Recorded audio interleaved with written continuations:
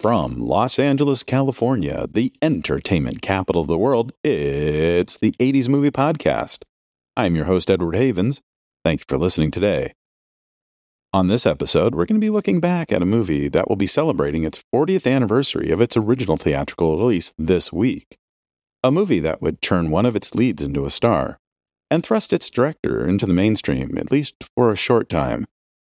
We're talking about the 1983 Martha Coolidge film, Valley Girl, which is celebrating its 40th anniversary. It's released this Saturday, with a special screening tonight, Thursday, April 27, 2023, at the Chinese Theater in Hollywood, with its director doing a Q&A after the show.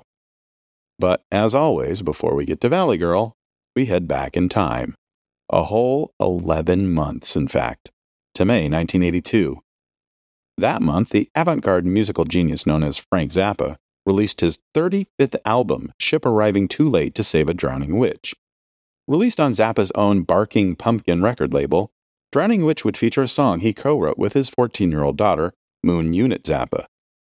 Frank would regularly hear his daughter make fun of the young female mallrats she would encounter throughout her days. And one night, Frank would be noodling around in his home recording studio when inspiration struck. He would head up to Moon's room, wake her up, and bring her down to the studio, asking her to just repeat that silly Valspeak voice she did all the crazy things she heard being said at parties, bar mitzvahs, and the Sherman Oaks Galleria shopping center, which would become famous just a couple months later as the mall where many of the kids from Ridgemont High were in Amy Heckerling's breakthrough movie Fast Times at Ridgemont High. For about an hour, Frank would record Moon spouting off typical Valley Girl phrases before he sent her back up to her room to go back to sleep. In a couple of days, Frank Zappa would bring his band, which at the time included guitar virtuoso Steve Vai in his first major musical gig, into the home studio to lay down the music to this weird little song he wrote around his daughter's vocals. Valley Girl would not be a celebration of the San Fernando Valley, an area Zappa described as a most depressing place, or the way that these young ladies presented themselves. Zappa in general hated boring, generic, repetitive music, but Valley Girl would be one of the few songs Zappa would ever write or record that followed a traditional 4/4 time signature. In the spring of 1982, the influential Los Angeles radio station KROQ would obtain an acetate disc of the song several weeks before Drowning Witch was to be released on an unsuspecting public.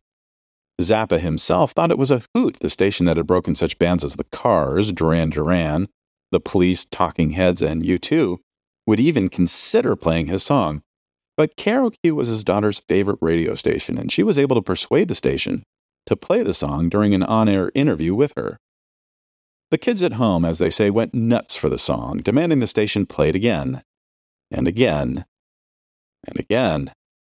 Other radio stations across the country started to get calls from their listeners wanting to hear this song that hadn't officially been released yet, and Zappa's record label would rush to get copies out to any radio station that asked for it. The song would prove to be very popular, becoming the only single of the 40-plus Zappa released during his recording career to become a top 40 radio hit, peaking at number 32. Ironically, the song would popularize the very cadence it was mocking with teenagers around the country. And the next time Zappa and his band, the Mothers of Invention, would tour, he would apologize to the Zappa faithful for having created a hit record. The sad truth, he would say before going into the song, is that if one continues to make music year after year, eventually something will be popular. I spent my career fighting against creating marketable art, but this one slipped through the cracks. I promise to do my best never to have it happen again. As the song was becoming popular in Los Angeles, actor Wayne Crawford and producer Andrew Lane had been working on a screenplay about star-crossed lovers that was meant to be a cheap, quickie exploitation film not unlike Zapped or Porky's. But after hearing Zappa's song, the pair would quickly rewrite the lead character, Julie, into a Valley Girl and retitle their screenplay Bad Boys. Yes, boys with a Z, as Valley Girl. Atlantic Entertainment Company, an independent film production company, had recently started their own distribution company and were looking for movies that could be made quickly, cheaply, and might be able to become some kind of small hit. One of the scripts that would cross their desk were Crawford and Lane's Valley Girl, and within a week, Atlantic would already have a $350,000 budget set aside to make the film. The first thing they would need was a director. Enter Martha Coolidge.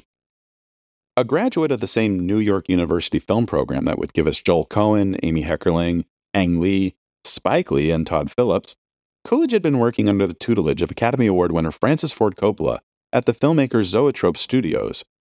She had made her directorial debut, Not a Pretty Picture, in 1976, but the film, a docudrama based on Coolidge's own date rape she suffered at the age of 16, would not find a big audience.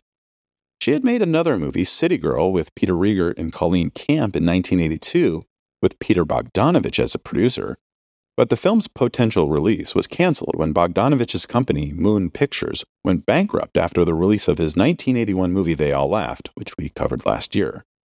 She knew she needed to get on a film with a good chance of getting released, and with Coppola's encouragement, Coolidge would throw her proverbial hat into the ring for Valley Girl.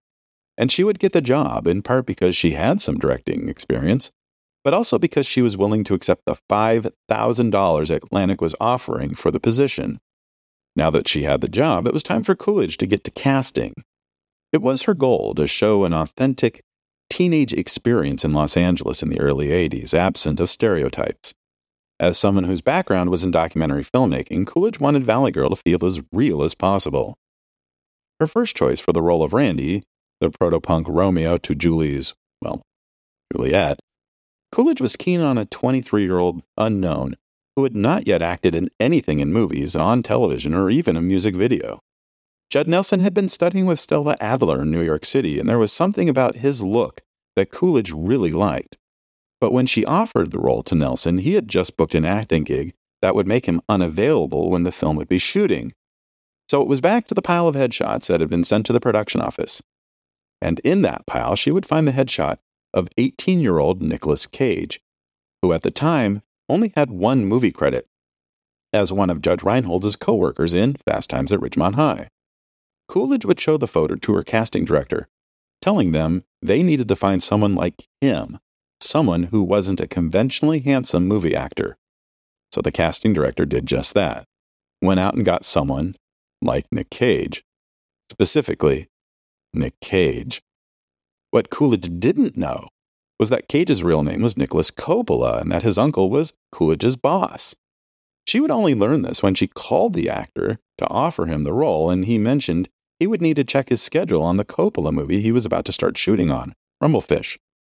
Francis Coppola made sure the shooting schedule was rearranged so his nephew could accept his first leading role. For Julie, Coolidge wanted only one person, Deborah Foreman, a 20-year-old former model who had only done commercials for McDonald's at this point in her career. Although she was born in Montebello, California, mere miles from the epicenter of the San Fernando Valley, Foreman had spent her formative years in Texas and knew nothing about the whole Valley Girl phenomenon until she was cast in the film. Supporting roles would be filled with a number of up-and-coming young actors, including Elizabeth Daly and Michelle Mayrink as Julie's friends, Cameron Dye as Randy's best friend, and Michael Bowen as Julie's ex-boyfriend, while Julie's parents would be played by Frederick Forrest and Colleen Camp, two industry veterans who had briefly worked together on Apocalypse Now. As the scheduled start date of October 25, 1982 rolled closer, Martha Coolidge would be the first director to really learn just how far Nicolas Cage was willing to go for a role. He would start sleeping in his car to better understand Randy, and he would, as Randy, write Foreman's character Julie a poem that, according to a May 2020 New York Times oral history about the film, Foreman still had to that day. In a 2018 IMDb talk with director Kevin Smith, Cage would say that it was easy for his performance to happen in the film because he had a massive crush on Foreman during the making of the film. Because of the film's extremely low budget, the filmmakers would often shoot on locations throughout Los Angeles they did not have permits for, stealing shots wherever they could. But the one place they would spend money on was the movie's soundtrack, punctuated by live performances by Los Angeles band The Plimsolls and local singer Josie Cotton, which were filmed at the Sunset Strip Club, now known as the Viper Room. The film would only have a 20-day shooting schedule, which meant scenes would have to be shot quickly and efficiently with as few hiccups as possible. But this wouldn't stop Cage from occasionally improvising little bits that Coolidge loved so much she would keep them in the film, such as Randy spitting gum at Julie's ex and the breakup scene where Randy digs into Julie by using her Valspeak. In early January 1983, while the film was still being edited, Frank Zappa would file a lawsuit against the film seeking $100,000 in damages and an injunction to stop the film from being released, saying the film would unfairly dilute the trademark of his song. The lawsuit would force Coolidge to have a cut of her movie ready to screen for the judge before she was fully done with it.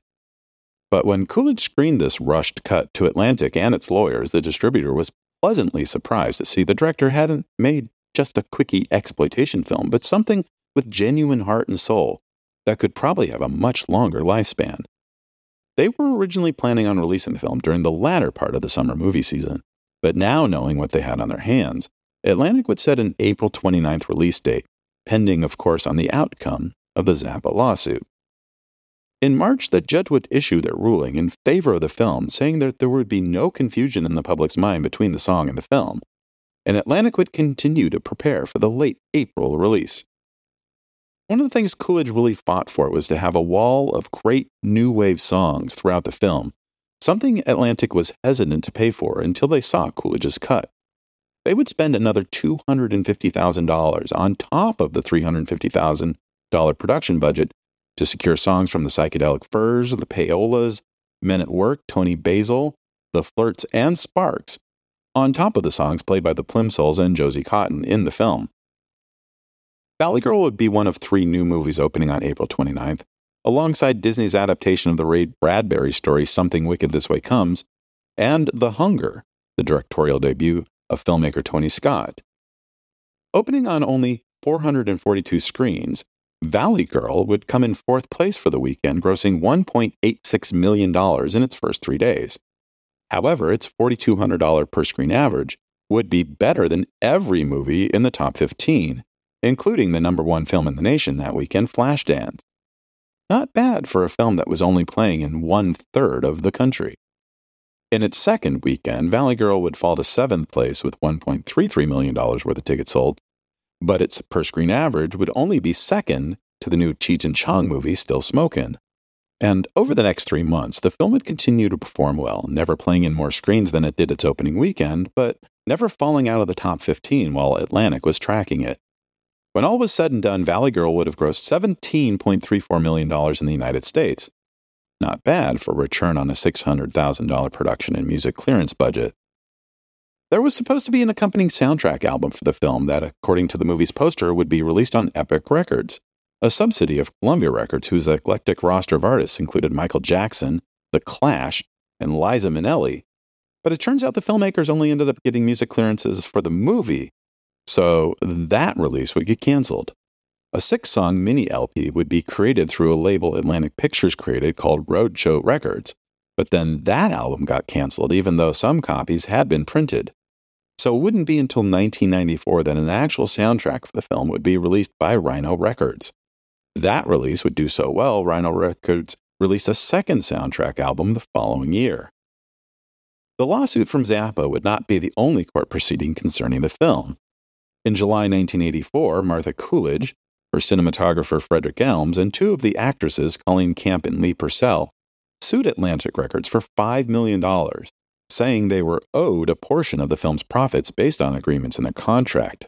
The 2 sides would later settle out of court. Nicolas Cage, of course, would become one of the biggest movie stars in the world, winning an Oscar in 1996 for his portrayal of an alcoholic Hollywood screenwriter who goes to Las Vegas to drink himself to death. Deborah Foreman would not have as successful a career. After Valley Girl, it would be another 2 years before she was seen on screen again, which is basically amounts to an extended cameo in Martha Coolidge's 1985 film Real Genius. She would have a decent 1986, starring in 2 semi-successful films, the sexy comedy My Chauffeur and the black comedy April Fool's Day, but after that, the roles would be less frequent and often not the lead. By 1991, she would retire from acting, appearing only in a 2011 music video for the She Wants Revenge song Must Be the One, and a cameo in the 2020 remake of Valley Girl starring Jessica Rothe of the Happy Death Day movies. After Valley Girl, Martha Coolidge would go on a tear, directing 4 more movies over the next 7 years. And we'll talk about that first movie, Joy of Sex, on our next episode. Thank you for joining us.